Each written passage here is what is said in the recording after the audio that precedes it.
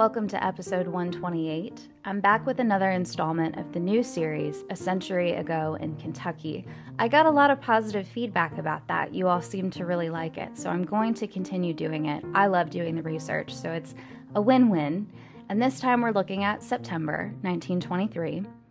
First thing I want to say is that if anyone is ever planning to time travel to the 1920s, do not get in a car. Don't drive a car, don't get near a car, and whatever you do, do not get near a train while you're in a car. There are a crazy amount of reports of people dying from car mishaps, not even like car collisions, people falling out of vehicles, little children operating vehicles. It was just absolute chaos. And so I wanted to bring that up because it is a huge theme in the papers. It seemed like, especially this month for some reason, the roads were the Wild West of the 1920s. So other than that, we have some crime reports, we have some Klan activity, women's suffrage, some cute animal stories, and the state fair was in September, so we're going to talk about that as well. All right, let's get into it. Welcome to Kentucky, a century ago. We'll start with crime. And please note this section might seem a little light this month. That's because I pulled 4 stories that I'm going to dig into deeper on a subsequent episode.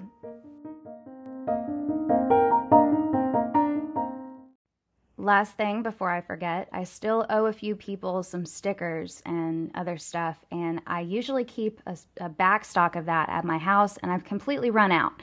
So there is more on order, and as soon as it gets here, I will mail all of that out to you all. But in the meantime, if you want something other than just stickers, I do have a shop. It's on kyhistoryhaunts.com under the merch tab.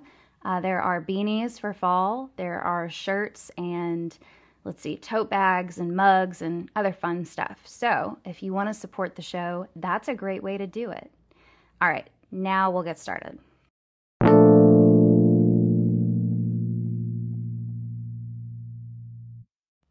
Prisoner is shot trying to escape. Dayton, Kentucky. In the presence of a throng of nearly 200 persons who had been attending a session of police court, Police Chief Ortlieb tonight shot Joseph Brockhurd, 20 years old, mechanic, when Brockhurd attempted to escape while being taken from the courtroom to the Dayton jail. The bullet entered Brockhurd's right leg near the ankle, was deflected upward, came out near the knee, entered the leg again, and lodged in the flesh of the thigh.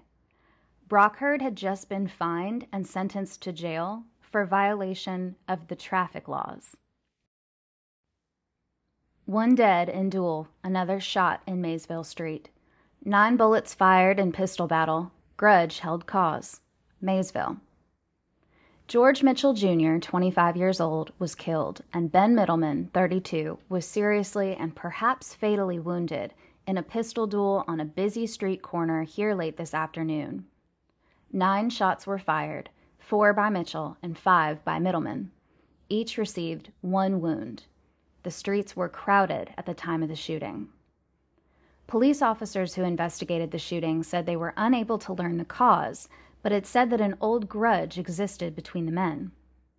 It's reported that Mitchell, today, had threatened to kill Middleman and that the latter had sought to avoid a meeting. About 5 o'clock this afternoon, Middleman walked down Market Street to 2nd Street and, seeing Mitchell on the corner, opened fire without saying a word. Mitchell fell at the first shot, but raising himself on his elbow, returned the fire. 1 bullet struck Middleman in the mouth and came out back of his ear. Middleman continued shooting. Both men were rushed to a hospital, but Mitchell died before he reached there. Mitchell had been in trouble several times. Middleman, a World War veteran, killed a Lewis County youth by striking him on the head with a singletree. He claimed that the youth was threatening his father. And as an aside, if you guys don't know what a singletree is, I didn't. I had to look it up. It's that connecting piece that attaches a horse to a plow. Here's an interesting one. Would-be suicide arrested by police. Fred DeWald, 40 years old, 1118 Fisher Avenue, was taken to the city hospital last night suffering from the effects of a liniment which the police said he drank in an attempt to commit suicide. After treatment at the hospital, DeWald was arrested on a charge of disorderly conduct. It was said the attempt was made because of ill health and the fact that DeWald has been out of employment. That's it. That's the whole article. This guy tried to kill himself, and they arrested him for disorderly conduct. Mayor is charged with being drunk. Newport. Edward Junk, mayor of Clifton, was arraigned before Judge Matt Moore in Newport Police Court today on a charge of operating an automobile while intoxicated. His case was continued until Friday. Mayor Junk was arrested late yesterday. I bring this one up because this actually wasn't the first time the mayor was arrested for drunk driving. He was also arrested in May of that same year. This time he was fined $100. He didn't serve any jail time, but I think he learned his lesson because there are no reports of him driving drunk in the following year. Here's one of those examples of why you should never ride in a car in the 1920s. Fiancé dies in fall from auto, neck broken by tumble during ride with man she was to marry soon. A final tragic chapter in the romance of a young girl preparing for her wedding was written at 6 o'clock last night when she fell from an automobile driven by her fiancé and was almost instantly killed. The young girl, Miss Blanche Woodward, 18 years old, 1508 Story Avenue, was riding with R.S. Allen, 35, 2042 Portland Avenue. Perturbed because a door of the car refused to stay closed, she gave it a hard pull. Allen, watching traffic, heard it slam but did not turn his head. A few seconds later, he glanced around and found the seat beside him vacant. Miss Woodward had fallen from the car. She lay in the street, dying. With Miss Ruby Monahan, who lives on the second floor of 942 South 5th Street, in front of which the girl fell, Allen carried her inside the house to the apartments of Mrs. Louise Gatler. Dr. D.E. Abrams, 415 West Chestnut Street, was called, but before he arrived, Miss Woodward had died in the arms of her sweetheart. Dr. Roy L. Carter, coroner, said death was due to a broken neck. He also said that she had suffered a fracture of the base of the skull. Allen, when questioned at police headquarters, told the story of the romance that was ended by death. Miss Woodward, he said, was a sophomore at the Louisville Girls High School until the end of the first semester last year, when she quit school to earn her own living as a restaurant employee. He met her in the restaurant, he said, and the romance began. Allen, a manufacturer of toilet articles at 118 West Chestnut Street, employed Miss Woodward to act as demonstrator of his goods. They had planned to be married in a few weeks, Allen sobbed to the police. Miss Woodward had lived with her two sisters, Miss Connie Woodward and Mrs. William Bailey. Besides them, she is survived by her father, William Woodward of Ferdinand, Indiana. The body of the girl was taken to Manning's Chapel. So, I don't know about you guys. I have some thoughts about this one. I didn't really see any follow-up about it, so I don't think Mr. Allen was ever charged with anything. But there are a few things that caught my attention, one being that she was 18 and he was 35, which wasn't that strange back then, but still, that's a big age difference. And the other being how that happened.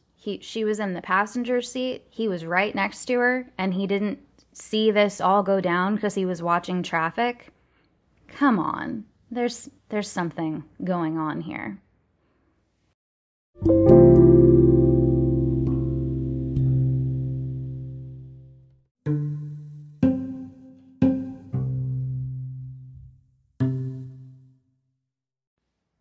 We're going to go ahead and move on to Klan activity in 1923, September.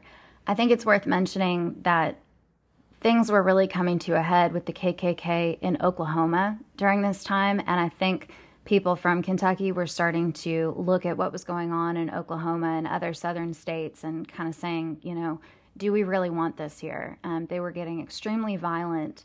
And so what you actually end up seeing, not always, but in a lot of places, is people fighting the Klan, you know, fighting back, telling them, you know, you can't wear hooded robes and prance around our town. So For this first example, it says, use of tabernacle is refused to Klan. Christian County officials issue statement on advertised meeting. Hopkinsville. The management of the tabernacle has withdrawn permission for a meeting in the interest of the Ku Klux Klan advertised to be held there Friday night. Whether an effort will be made to hold the meeting elsewhere is not known. County officials issued the following statement this afternoon. We do not hesitate to state to the citizens of Christian County that we do not approve of any secret organization founded upon religious or racial prejudice and designed to disturb the public peace and incite ill will and ill feeling among the people of Christian County. We have been entrusted by the people of Christian County with the administration of the law. We feel that no such situation had arisen as to require invisible empire, and we hereby pledge ourselves to keep free from any entangling alliance with any such organization, and we hereby declare to the public we do not propose to lend any aid. So, a little wordy and a little messy, but, they're saying we're not going to affiliate with these guys. Ban is put on Klan in Madison County. Richmond. County Judge John D. Goodloe, called on by an advance agent of the Ku Klux Klan, who asked permission to bring men from headquarters to address citizens of Madison County in an effort to organize a branch of the Klan here, announced that he will have anyone arrested who attempts to hold Klan meetings in Madison County. Good on you, Judge. Now, I forgot to separate. There's another little article under this one, and I forgot to move it out of my Klan section, and I'm afraid if I don't read it to you now, I'll forget about it. So this doesn't have anything to do with the Klan, but I thought it was interesting. It says, 700 gather at Poe family's reunion, Augusta, Kentucky. More than 700 descendants of the Poe family held their annual reunion near Augusta. The Poe family claims among its early members Edgar Allan Poe, the poet. Ohio, Illinois, Indiana, Kentucky, and West Virginia were represented at the gathering. So yeah, totally unrelated to the KKK, but I had never heard that before. Apparently we had a lot of Poe descendants in Kentucky. Klan agents to leave Madison agree to stop organization work when peace bond is required. Goodloe accepts offer. Richmond.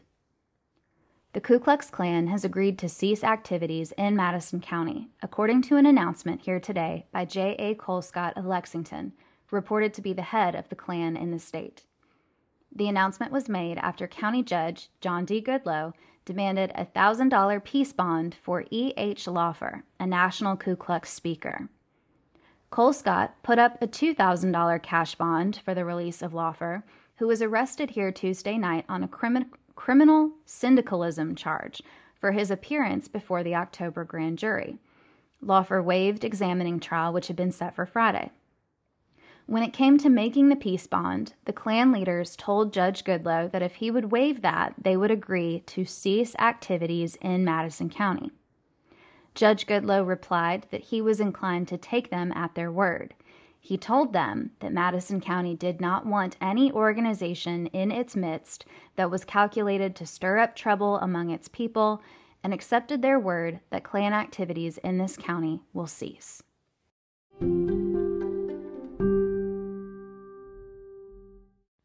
Patrolman gets KKK warning.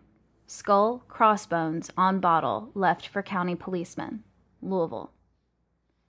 A warning in the form of an empty whiskey bottle on which was painted a skull and crossbones and the letters KKK, which was left in front of his camp on the bank of the Ohio River at the west end of Shawnee Park, failed to frighten Fred Springer, special county patrolman, who has concentrated his activities on liquor law violators. The decorated bottle was left in a conspicuous place the morning after several men whom he had arrested while attempting to sell liquor along the riverbank to campers had been convicted in magistrate's court. If the bottle and its adornments were intended to frighten him, it sure fell short, Mr. Springer said. So while in some places we see government entities cracking down on Klan activity, that's not happening everywhere. For example, Ordinance against masking defeated. Shelbyville. The Board of Council Friday night rejected, by vote of 3-2, an ordinance introduced at the preceding meeting to prohibit the public assemblage on the streets of persons wearing masks or hoods to conceal their identity. In the discussion which preceded the vote, Mayor Hall called attention to the fact that the proposed ordinance provided a legal method of enforcing the instructions he had given the police with the consent of the council before the first Ku Klux Klan speaking in Shelbyville not to interfere unless the members appeared masked or there was disorder. So this is kind of interesting. The mayor said before they voted, I gave us the lenience to arrest these people if they are wearing masks. So why don't we let them continue wearing masks so that we can arrest them more easily? I don't know. Let me know what you think about that one. Last one on the KKK for this month. It reads, Klan denounced by State Legion. Resolution adopted by Ashland Convention, reiterating previous stand. Severe condemnation for the Ku Klux Klan was contained in a resolution passed tonight by the American Legion of Kentucky. Adoption of this resolution, together with one supporting the $50 million road bond issue, was received with cheers. The text of the resolution on the Klan follows. 2 years ago, the American Legion of Kentucky declared its attitude toward the Ku Klux Klan in unmistakable terms. Subsequent events and developments have confirmed and justified the attitude, and the Legion's belief is that there is no place for an invisible empire, and that no true American can owe a double allegiance or better serve his country in time of peace than by open and public support by act and word of law and order, as enforced through constitutionally established agencies. Membership in the American Legion and fidelity to its pledges are inconsistent with membership in the Ku Klux Klan.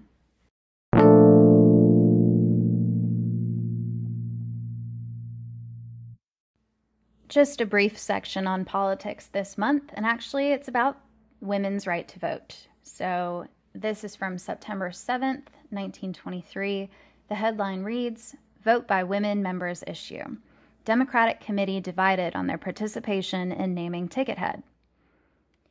If a committee nomination for governor is made at the meeting in Louisville Saturday, 4 members of the Democratic State Executive Committee, Joseph Robinson, Cecil Williams, Bailey Wooten, and Charles Hubbard, favor a plan under which women members of the committee can vote in the selection of the nominee. 5 other members are non-committal on the question of the women voting, and the remaining 3 men members cannot be reached by telephone. Judge Charles A. Hardin, Harrodsburg, chairman of the committee, wants all members of the committee, both men and women, to be present for the meeting Saturday to participate, as far as possible, in the settlement of party affairs. Dr. J.D. Whitaker, John L. Dorsey, Fred Forcht, W.N. Hind, and Dr. T.R. Welch have not decided what position they will take on the question of the women members voting on the nominee should the committee make the nomination. Tom Turner, Cerulean Springs, William F. Clare, Lexington, and Dr. John Ferguson, Central City, could not be reached by telephone. Dr. Welch, while undecided, thinks the women should be allowed to vote if their votes are legal and will not nullify the action of the committee. Mr. Hind has no objection to the women voting if they have the right, but he had heard that the chairman of the committee had ruled it would not be legal. Mr. Hubbard, in stronger language, declared it would be a shame to deny the women an equal voice in the selection of the nominee. Mr. Dorsey did not know the right of the women to vote in the selection of the nominee was being questioned, he said. Mr. Robinson wants to be as liberal with the women as is consistent with the law and the rules of the party. And Mr. Williams, putting aside thoughts of law and rules, does not want, at this late hour, to tell the women you cannot have a voice in the naming of the candidate. Mr. Wooten, though of the opinion that as a strictly legal matter the women cannot vote, believes it would be a mistake to deny them a voice in the matter and favors a plan to give them equal representation. Compromise plan suggested. The plan, A compromise arrangement is to let the 12 men members and the 12 women members of the committee ballot until a choice has been made and then have that choice ratified by the men members. Such an arrangement, Mr. Williams said, would give every member, man and woman, a vote. Mr. Wooten accepts the plan as a good solution of the matter and would like to see the committee adopt it. It would solve the problem, he thinks, and play fair with the women in the Democratic Party. Mr. Hind views the suggestion from a different angle and fears it might lead to complications and the necessity of doing the work over again. Mr. Welch thinks the women might allow the men to choose the candidate and then ratify the men's work. The entire matter was news to Mr. Dorsey, who said he wanted to think it over before reaching a decision. He said he plans to consult other members of the committee about the compromise suggestion and get all possible information before the meeting Saturday. Maysville, Kentucky was actually moving on a little more progressively than other parts of the state. Women had the right to vote in certain districts, from what I understand. But then that brought up a whole new issue about, well, wait, do we give them a poll tax? Can they be taxed?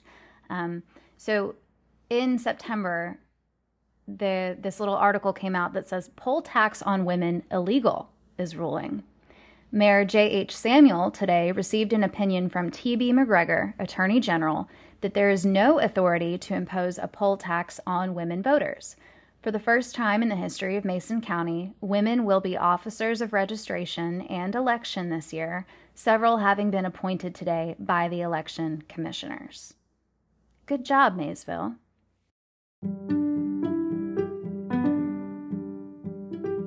Lazy, tired, and weak, or full of malaria?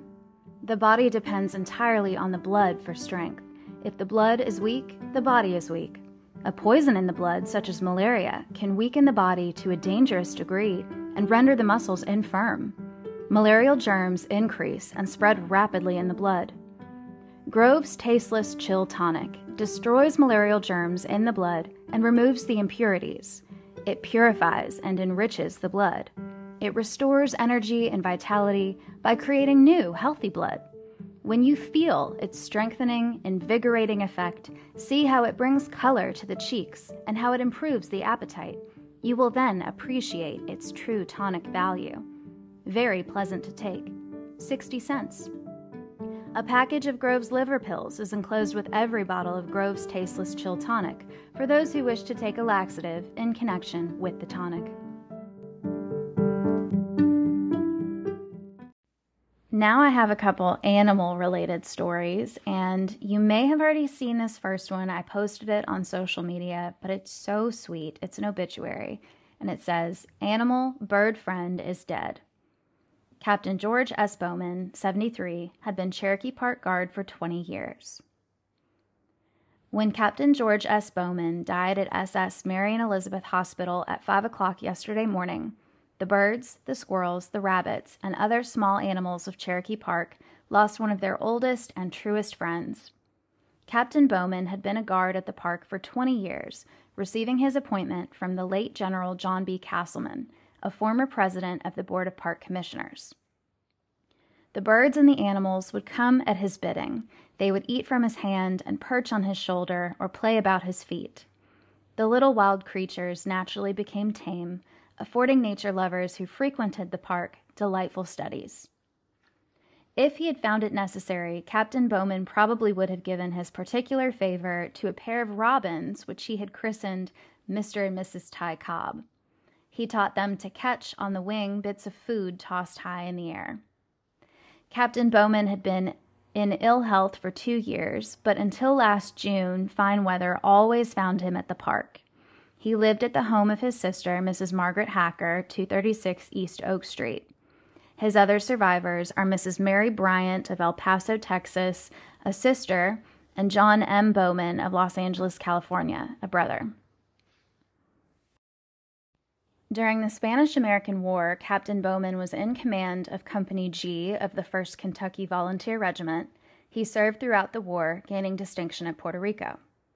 When he first came to Louisville from Bullitt County, where he was born, He acted as caretaker of the old armory on 7th Street and later of the Jefferson County Armory. Funeral services will be held at 8:30 tomorrow morning at the residence of his sister and at 9 o'clock at St. Louis Bertrand Catholic Church. Burial will be in St. Louis Cemetery. This next one is about when the circus came to the Kentucky State Fair, and it says, "Never again," says farmer lion tamer. Paul Der Sarkissian of New Albany was a visitor at the John Robinson Circus yesterday and looked at the lions interestedly. Thousands of other persons did too, but Mr. Der Sarkissian had a special interest. Mr. Der Sarkissian was a lion tamer with the John Robinson Circus for 5 years. In November 1920, at Poplar Bluff, Missouri, a lion attacked him, as the empty left shirt sleeve of his coat attests. Now he runs a confectionery at 144 East Spring Street, New Albany. So Mr. Der Sarkissian looked at the lions yesterday with a special interest and said, "Never again," both in Armenian, his native tongue, and in English.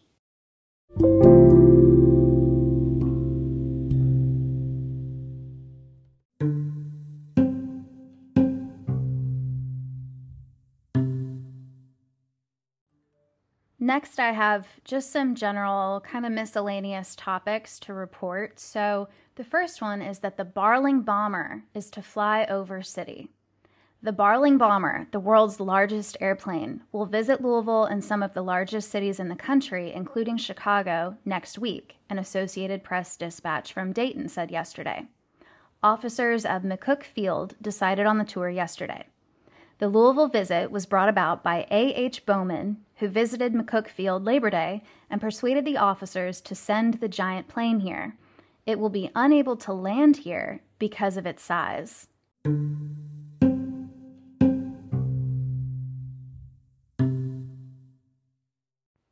Girl, 16, sues mate of 60 for divorce. Was forced by parents to marry, her petition sets forth. Mrs. Margaret McCary, 16 years old, yesterday filed suit for divorce in the circuit court against her husband, John McCary, 60, alleging that she was compelled to leave his home, 1116 West Broadway, Thursday, on account of his cruelty. She states that she was but 15 years old when she was married, September 12, 1922, in English, Indiana, and that she married through command of her father and her stepmother. She says her husband brought her to Louisville and placed her under the management of Mrs. Ida Williams, that her husband refused to provide for her, and that she had to subsist on what Mrs. Williams gave her. Aside from the divorce, Mrs. McCary also seeks $50 a month alimony during the pendency of the litigation and permanent alimony to be fixed by the court. And you know what? A 16-year-old having to marry a 60-year-old, she deserved every penny, and I hope she got it. What is wrong with her parents? This is another one out of Louisville. The headline reads, "In sanitary hovels found often in central sections. 19 persons in 2 families lived in this 6-room house. Family service organization seeks to overcome squalid conditions that lead to illness and dire poverty." Poor housing in Louisville is often the cause of illness and poverty, according to Linton B. Swift, General Secretary of the Family Service Organization. Bad sanitary conditions of the homes, overcrowding, and lack of the proper sewage and water facilities exist to a deplorable extent in the city, he declared. Workers for the Family Service Organization, one of the 30 organizations in the Welfare League, have found as many as 19 persons living in a small, tumble-down shack. In one case, Mr. Swift said, 9 people lived in 2 rooms. The agency is working in cooperation with the health authorities of Louisville to remove such conditions. It reports unsanitary conditions discovered by the workers, and the health department orders the owners of the houses to correct them. The organization works to prevent overcrowding by finding other and better homes for the families. Illness often comes from poor housing conditions, Mr. Swift declared, and after the breadwinner of the family is unable to work, the Family Service Organization is called upon in many cases to prevent the family from falling into the direst poverty. Some of the worst conditions of unsanitary housing, it was said, are to be found in the little hovels opening onto alleyways near the central part of the city. Several of the workers stated yesterday that those who go along the main streets cannot imagine the poverty and squalor in the rear, where these visitors are often called to help families solve the problems of keeping the wolf from the door.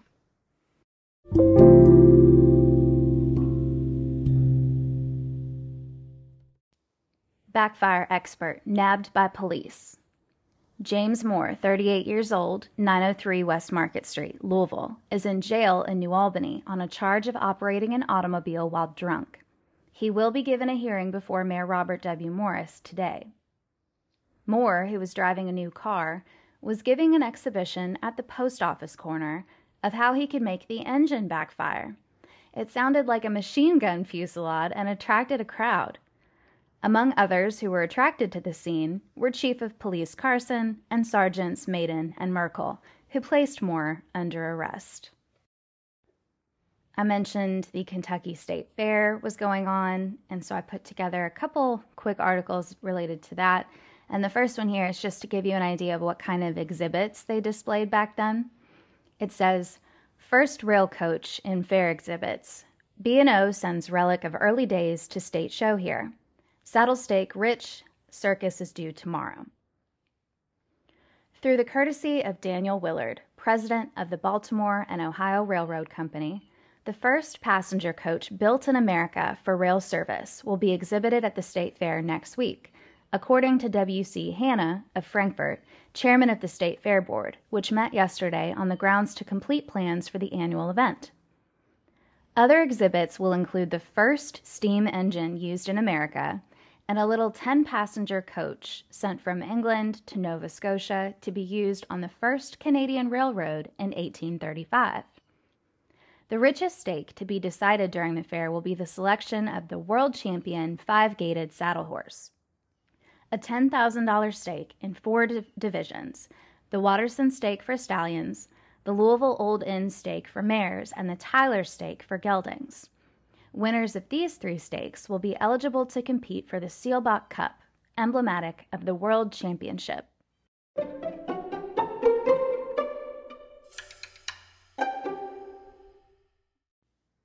Gypsies fold up tents and leave city by request.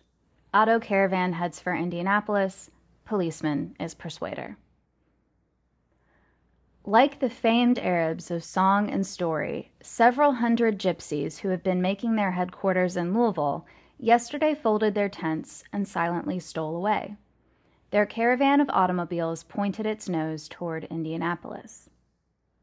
Although Mayor Quinn and Colonel Forrest Braden, chief of police, both had fought the stay of the gypsies in Louisville, credit for their abrupt departure rests in a large measure with Patrolman Edward Gernert, who had threatened arrest of all male members of the band unless they left Louisville.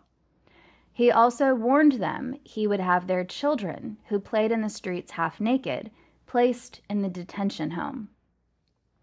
On Market Street, west of 6th Street, where the gypsies had been particularly numerous and where fortune-telling establishments were to be found every few paces, the nomads were few and far between last night. A few still remain in the city, but they are expected to make speedy exodus. Rivalry between the tribes and individual quarreling were the source of much trouble for the police. John Bimbo, leader of one of the tribes which left yesterday, has a case in criminal court against Steve Coatello, leader of another tribe. 11 alleged hobos arrested in cars. To prevent the Kentucky State Fair from being flooded with undesirables, 11 alleged hobos were arrested last night by detectives of the Louisville and Nashville Railroad when the men were found in freight cars in Highland Park. They were charged with riding railway trains. Those arrested gave their names as Charles Boone, 18 years old, Fred Jones, 20, Ollie Hall, 22, Wallace Lilly, 20, Gray Mead, 24, Al Cardwell, 25, James Smith, 19, and Martin Benita, 19, white men, and Dan Owens, 54, Ben Tucker, 19, and James Thomas, 27, Negroes. The officer said that the men were from all parts of the country.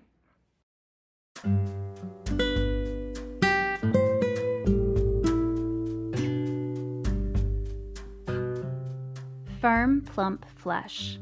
Many are the eyes that are turned to gaze with keen admiration on the well-developed, healthy girl, no matter where she may be, on the rapidly moving thoroughfare or gliding gracefully over the dance floor.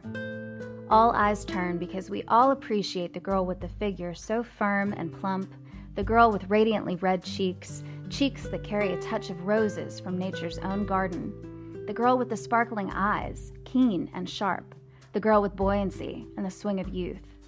Not necessarily an out-of-doors girl, just a girl with ever-increasing blood cells, just a girl filled with vim and vigor of youth. SSS, since 1826, has stood for increased blood cells. SSS means restored strength, rekindled vitality, added energy. Take SSS and watch the bloom of youth return to your cheeks. Watch that flabby, ill-nourished flesh fade away before flesh that is firm and plump. Red blood cells will do it, and SSS will build them. It contains only pure vegetable ingredients.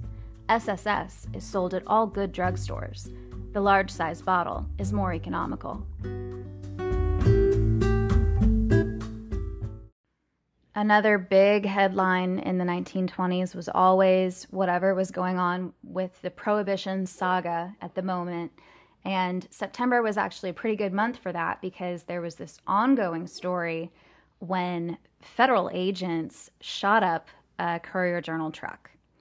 So it's covered in the paper heavily because it involves the Courier-Journal, which made it very interesting. So the first time we hear about this, it says, "Man probably fatally shot as dry agents hold up Courier-Journal truck. Victim unconscious in Shelbyville Hospital. Driver declares that automobile was fired on without warning. Prohibition men say accident." John Arnold of Frankfort was shot and seriously injured at 1 o'clock this morning on the Frankfort Pike on the outskirts of Shelbyville when the Courier-Journal truck on which he was riding was stopped by Prohibition agents. According to Wheeler Hughes, driver of the truck, the Prohibition agents fired into the truck without warning. According to Thomas Server, member of the Shelbyville Police Force, a shotgun was accidentally discharged by one of the dry agents. The Prohibition agents were L.C. Roberts, W.W. Wooten, M.L. Rowland, and C.W. Hurst. According to the story told by the Prohibition agents, a shotgun was accidentally discharged, causing Arnold's wound. Hughes said that Thomas Server, a constable, asked him to carry free passengers to Frankfort. When near the bridge in Shelbyville, they were stopped by automobiles of the Prohibition men, which blocked the road. They proceeded about 50 feet when shots came from the rear and one side of the road. "I only heard one shot," Hughes said.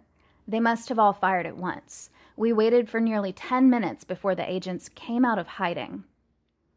Arnold got on the truck at Shelbyville. Prohibition officers, Lee C. Roberts, W.W. Wooten, M.L. Rowland, and C.W. Hurst, stopped the truck, and Rowland said a shotgun in his hand was accidentally discharged. Arnold was taken to the King's Daughters Hospital at Shelbyville. Wheeler Hughes, 428 North 28th Street, was the driver of the truck, which was en route from Louisville to Lexington via Shelbyville and Frankfort.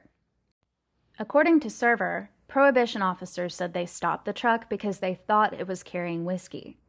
A physician was summoned from Louisville to operate on Arnold. The Prohibition officers returned to Louisville following the shooting. No arrests were made. The next update in the paper reads, "Dry men to be held in firing on CJ truck. Shelby County authorities issue warrants for Prohibition men. Accused not found. Miller hints he may ask U.S. aid to prevent arrests." 4 Prohibition agents will be arraigned in the Shelbyville Police Court at 2 o'clock this afternoon for an examining trial in connection with the shooting and probable mortal wounding of John Arnold, 28 years old, who lives in Shallowfield near Frankfort. While riding a mail truck of the Courier-Journal near Shelbyville early yesterday, Arnold was wounded by a shot which came from the party. Each agent is charged with malicious shooting and wounding, and attempt to kill. The agents are M.L. Rowland, Lee C. Roberts, W.W. Wooten, and C.W. Hurst. The bullets were fired from Rowland's automatic shotgun.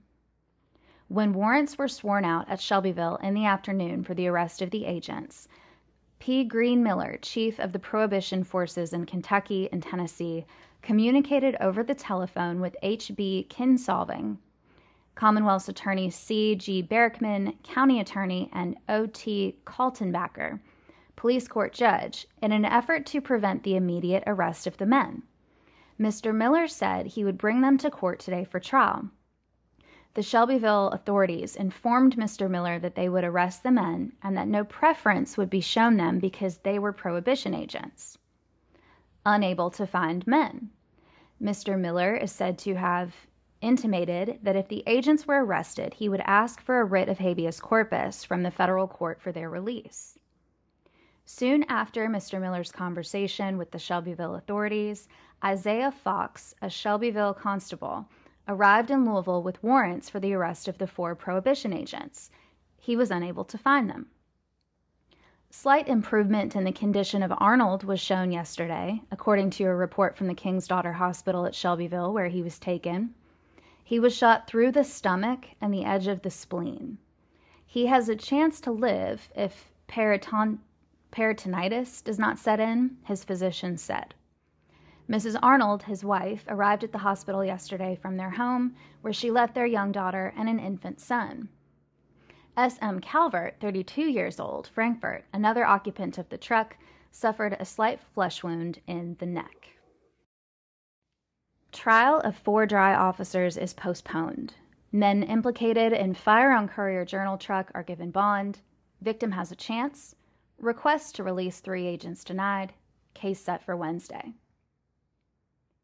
Trial of the 4 Prohibition officers implicated in the shooting of John Arnold of Franklin County early Thursday was continued until 1 o'clock Wednesday afternoon when the officers appeared in court yesterday. Arnold was wounded when Prohibition officer L.M. Rowland fired into the Courier-Journal mail truck on the outskirts of Shelbyville. The examining trial was held in the Court of Police Judge O.T. Kaltenbacher in Shelbyville yesterday. The continuance was made on motion of the Commonwealth that Arnold is in no condition to testify, and the other witnesses for the prosecution had not been summoned because the defendants were not formally before the court until yesterday afternoon. It was announced at the King's Daughters Hospital in Shelbyville at night that Arnold's condition is serious, but he has a chance of recovery provided complications do not set in. He is suffering from wounds inflicted by a shotgun. The bullets entered his spleen and stomach. Rowland was placed under a $2,000 bond, while the other officers, Roberts, Wooten, and Hurst, were ordered to give bonds of $500 each.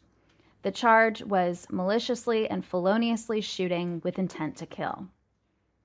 Bonds were supplied by P. Green Miller, Chief Prohibition Agent for Kentucky and Tennessee, and M. Ray Yarbury, 2416 Elliott Avenue. Mr. Miller took the accused men to Shelbyville after efforts to apprehend them in Louisville had failed. A request of B.J. Bethurum, Lexington, Prohibition Department Counsel, that only Rowland be required to furnish bail and the other agents be released on their own recognizance was denied. According to the officers, the shooting was an accident caused when Rowland's shotgun was discharged accidentally.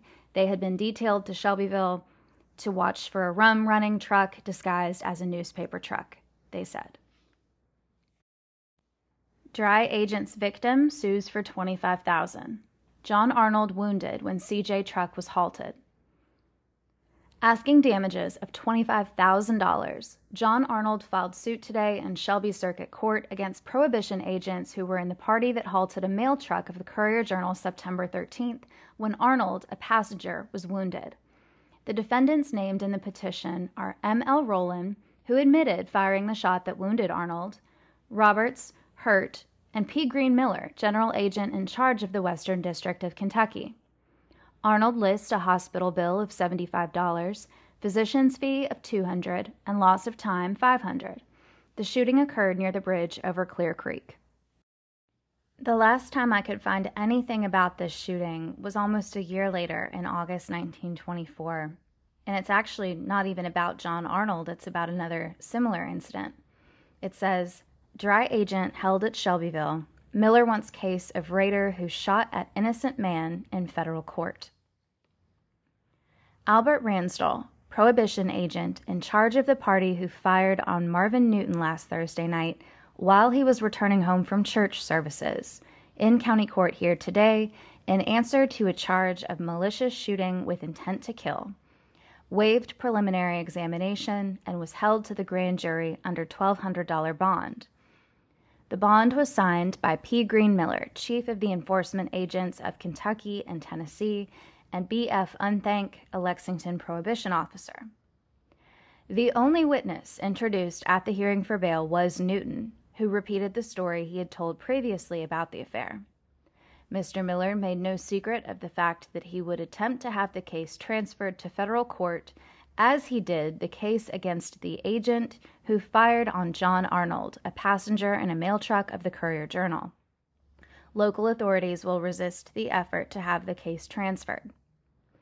Now, I don't know for certain because I cannot find anything about it anywhere, but I'm guessing that the Prohibition agents were successful in getting that last case transferred to federal court, and I'm going to guess it got dismissed. So that was probably the end of that, and that's why I can't find anything else about it in the local papers.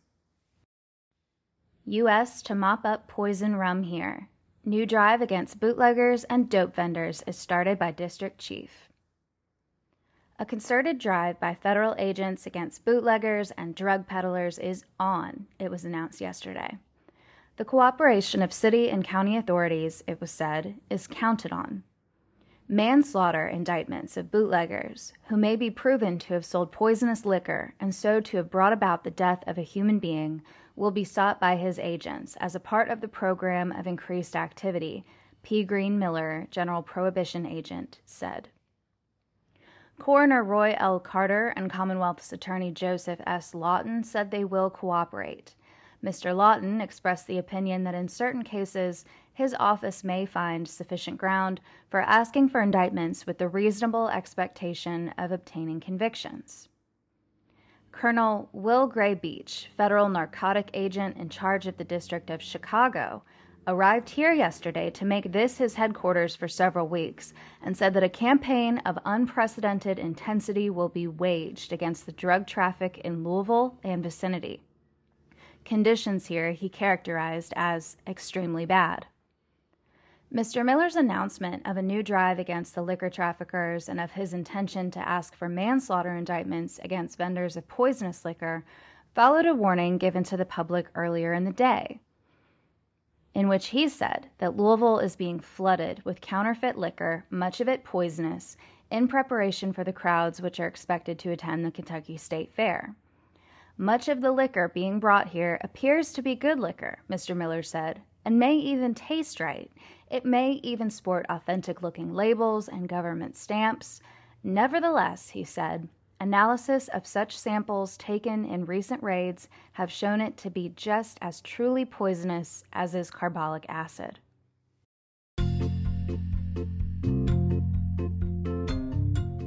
The easiest way of extracting teeth is the best. There certainly is no easier way at present of extracting teeth than our nitrous oxide and oxygen way, and therefore no better way. Furthermore, this method is so easy and altogether pleasant that there is no need for a better way to remove teeth. When you can come into our office with any number of the worst kind of teeth in your mouth and have them extracted without knowing it's being done, and then leave here feeling as good and better than you did when you came, what more good could an ill wind blow? Thousands have experienced this in our dental home, and any one of them will tell you there is no need to hesitate and that no easier or better method of extraction could be desired. The easiest way is the best, so if you are afflicted with bad teeth, you'll do well to have them out, and our office is the safe place to have it done. Doctors Harrison and Strasburg, 231 South 4th Street, next to Dan Cohen Shoe Store.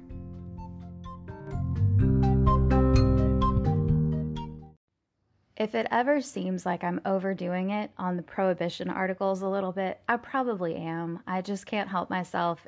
I'm fascinated by that part of history, by Prohibition, and how poorly executed it was by state and federal governments, and just all the bad side effects of making alcohol illegal. And I mean, it was just absolute chaos, and obviously how much organized crime benefited from it.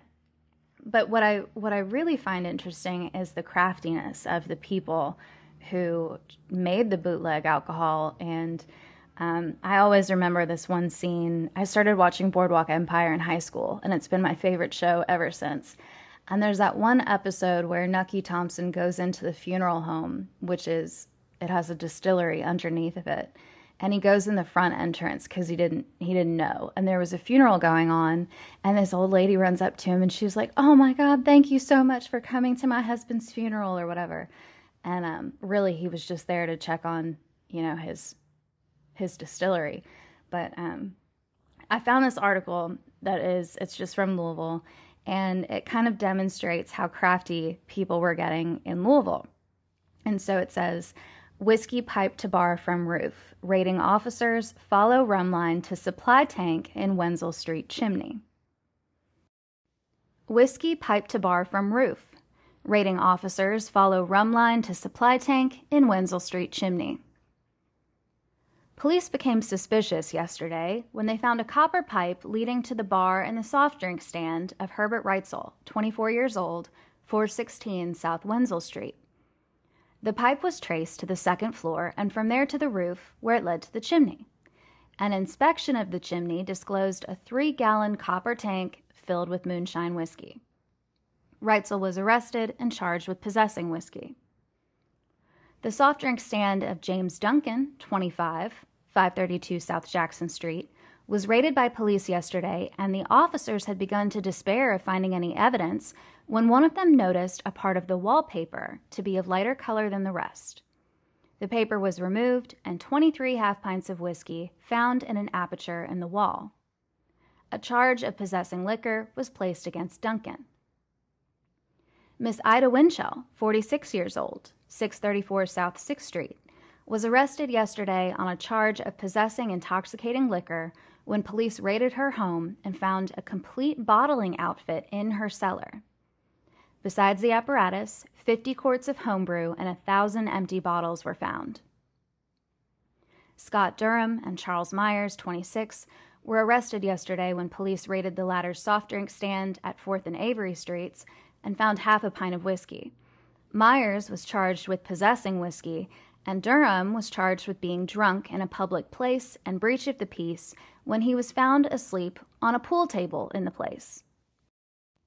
Agents dynamite 750-gallon still, largest plant seized in county found near Cane Run Road. Dynamite was used yesterday by federal Prohibition agents to destroy the largest still they have seized in Jefferson County since Prohibition went into effect. It had a capacity of 750 gallons and produced 400 gallons of moonshine whiskey daily, according to the agents. 6 agents and 5 city policemen waited for 2 hours in the morning at the still, which was located near Cane Run Road, 2 miles from the city limits, before men charged with being the owners arrived. Will C. Kennedy, 23 years old, and H. C. Schiffman, 35, were arrested. A warrant was sworn out for the arrest of Walter McMillan, charged with being implicated in its operation. They will be arraigned before J. A. Kraft, United States Commissioner, this morning. Raiders confiscated 89 50-gallon barrels of mash.